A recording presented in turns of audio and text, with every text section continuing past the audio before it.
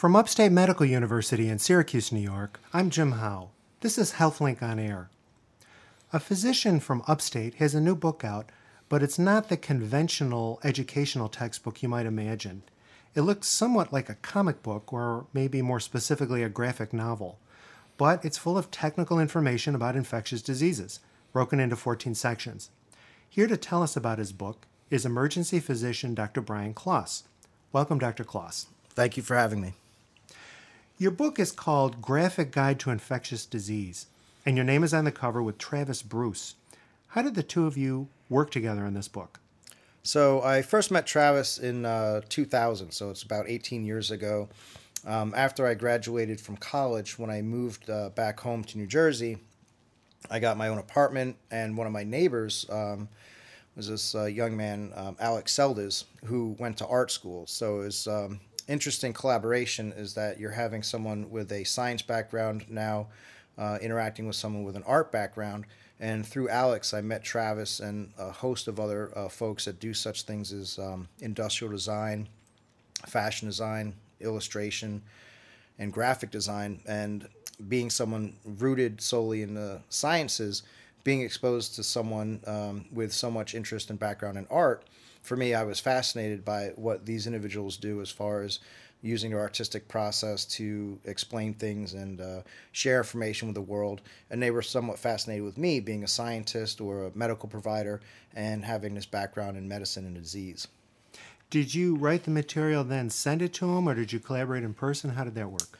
So Travis and I, as far as an author and illustrator, have an amazing relationship as far as how we collaborate. He, can quickly see what ideas I'm trying to convey in my illustration and then translate that up into a more professional and detailed illustration. So how we went about the process was I would identify different diseases that I had an interest in, such as viral hepatitis or Zika virus, look up on various medical references, textbooks, and journal articles more about the disease, come to a synthesis as far as what are the signs and symptoms of the disease, how does it appear in the human population, how is it spread, how is it treated, what's it caused by, and then from there I would draw some illustration or cartoon of a human infected with the disease, or in some cases if it's a disease that's carried by an animal, I might draw an animal with the disease, such as anthrax is carried by sheep.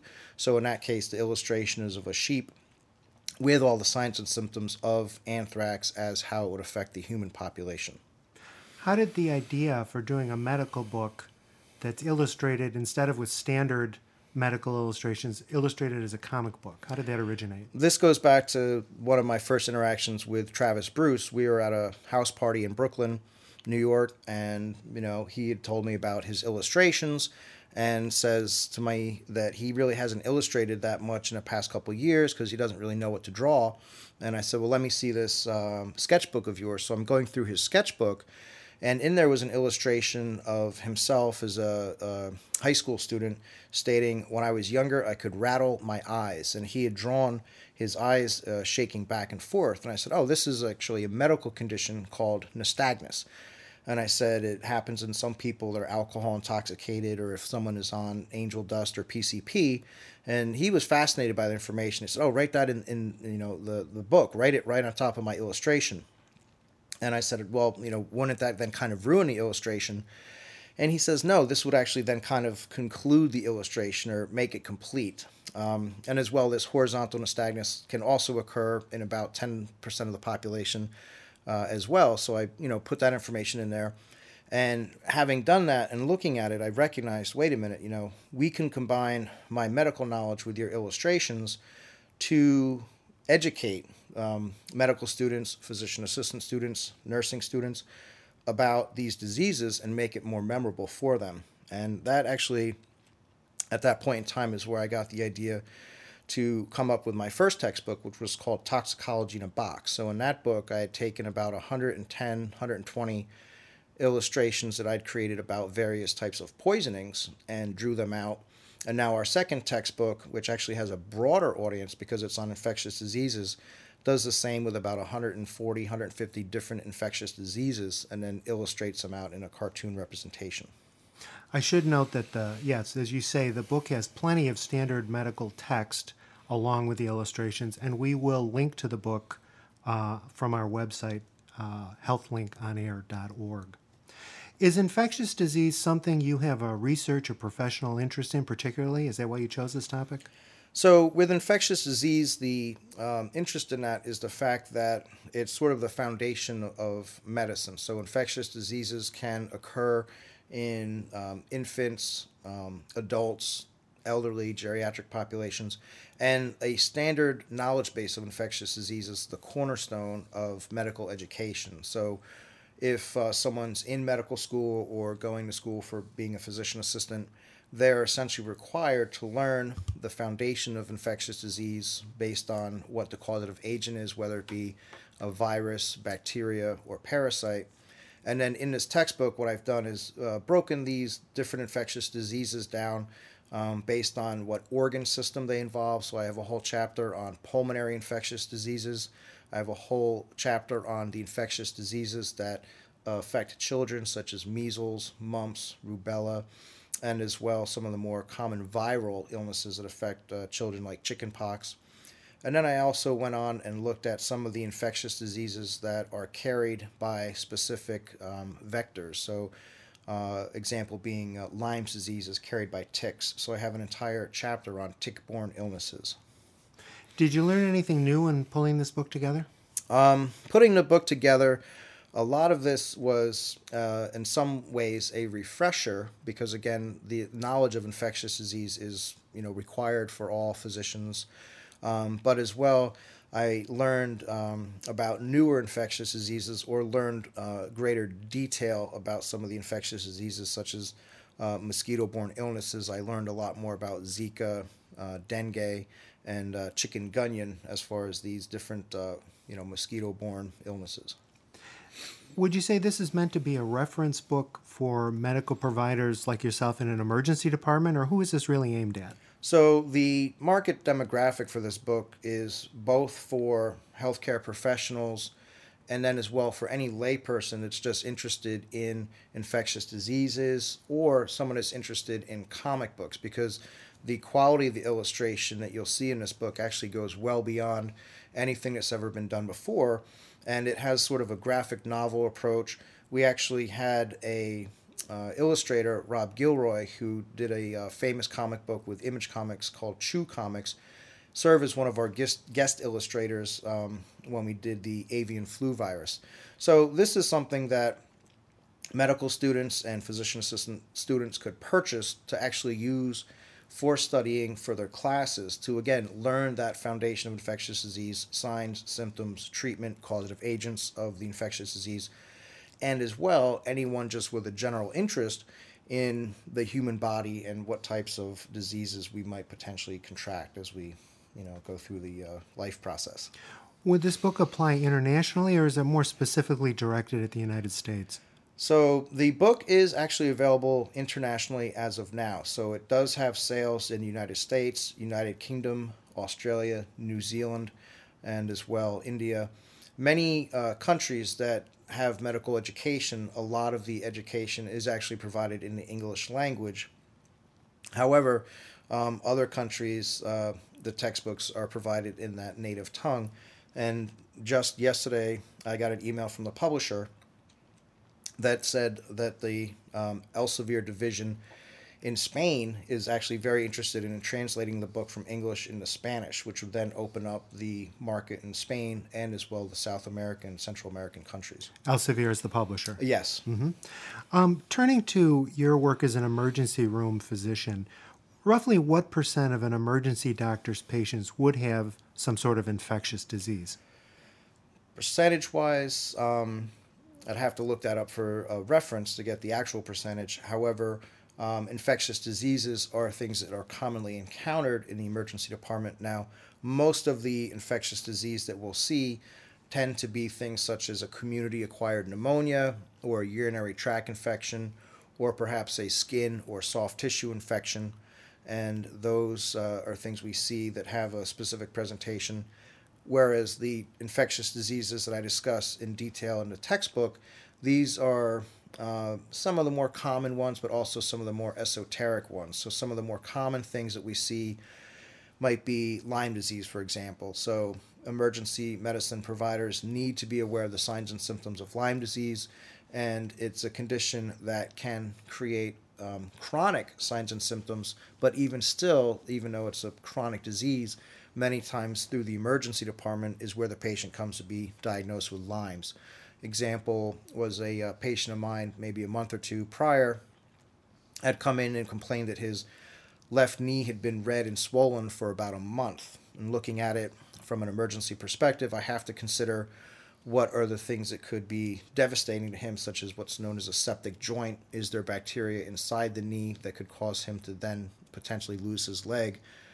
So I do the testing for that, but then also recognizing, well, the knee's been swollen for a month.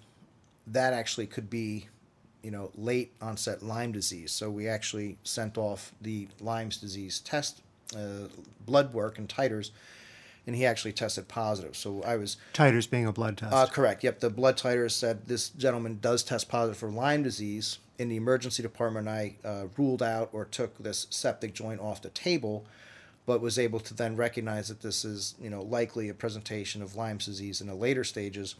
So my awareness of Lyme disease helped me to make that diagnosis and get that gentleman started on the appropriate treatment. Can all or most of the infectious diseases described in your book be prevented through standard hygiene, such as washing one's hands and properly handling food? Many of these diseases actually can be prevented through, proper food preparation and sanitation, hygiene, and as well vaccine. So many of these diseases can be prevented by vaccine. So example, there's vaccinations available for both hepatitis A and hepatitis B. We have vaccines for measles, mumps, rubella. There's actually vaccine for the human papillomavirus, which can cause later on in life cervical cancers and oral pharyngeal cancers or cancers of the throat. Many of these diseases are actually preventable just through proper sanitation and hand washing. Again, myself as an emergency medicine physician, I also travel internationally and lecture and teach in India, and as well I do medical mission work in Haiti. So in Haiti, one of the common conditions that we see there is called soil-transmitted helminthic infections. So these are infections that are caused by parasitic worms that we don't see in the United States. So there's sort of a whole category of diseases called tropical and neglected diseases that are more common in developing nations and third world countries, whereas for us in the United States, we don't see them anymore, quite frankly. The caveat being is that the world is actually getting much smaller.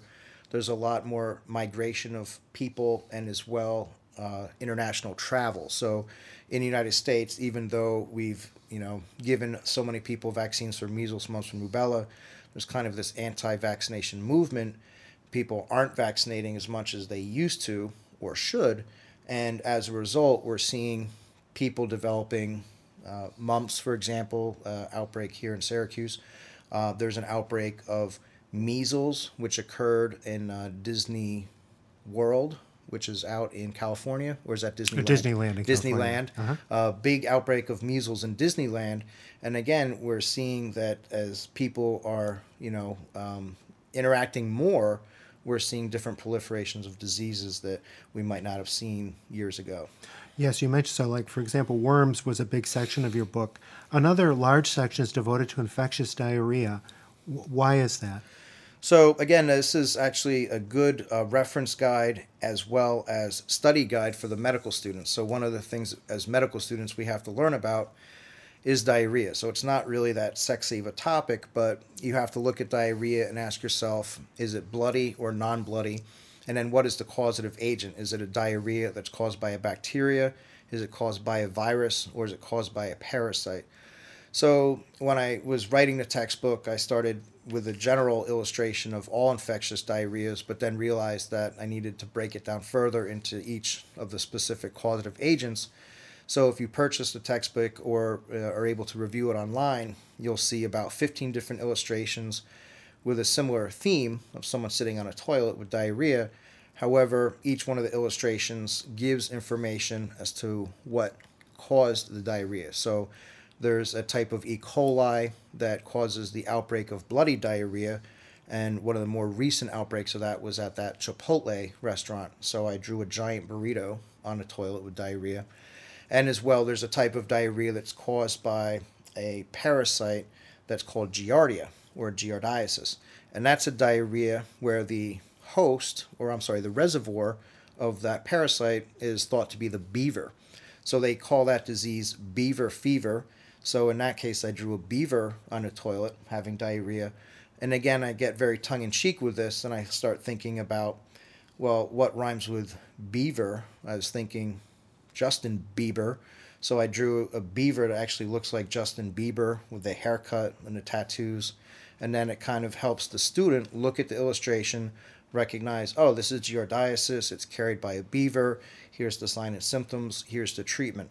So all these illustrations, as crazy or wacky as they are, each one provides a lot of information and memory retrieval cues for the medical student that's learning the disease, and then later for the physician that might be seeing a patient with this unique presentation of a disease that really we maybe see 2 or 3 times in our career, but need to know about it for the times that we do see it. All right. Well, thank you for coming in and talking about your new book. My guest has been Dr. Brian Kloss, an emergency physician from the Department of Emergency Medicine at Upstate. I'm Jim Howe for Upstate's podcast and talk show, HealthLink on Air.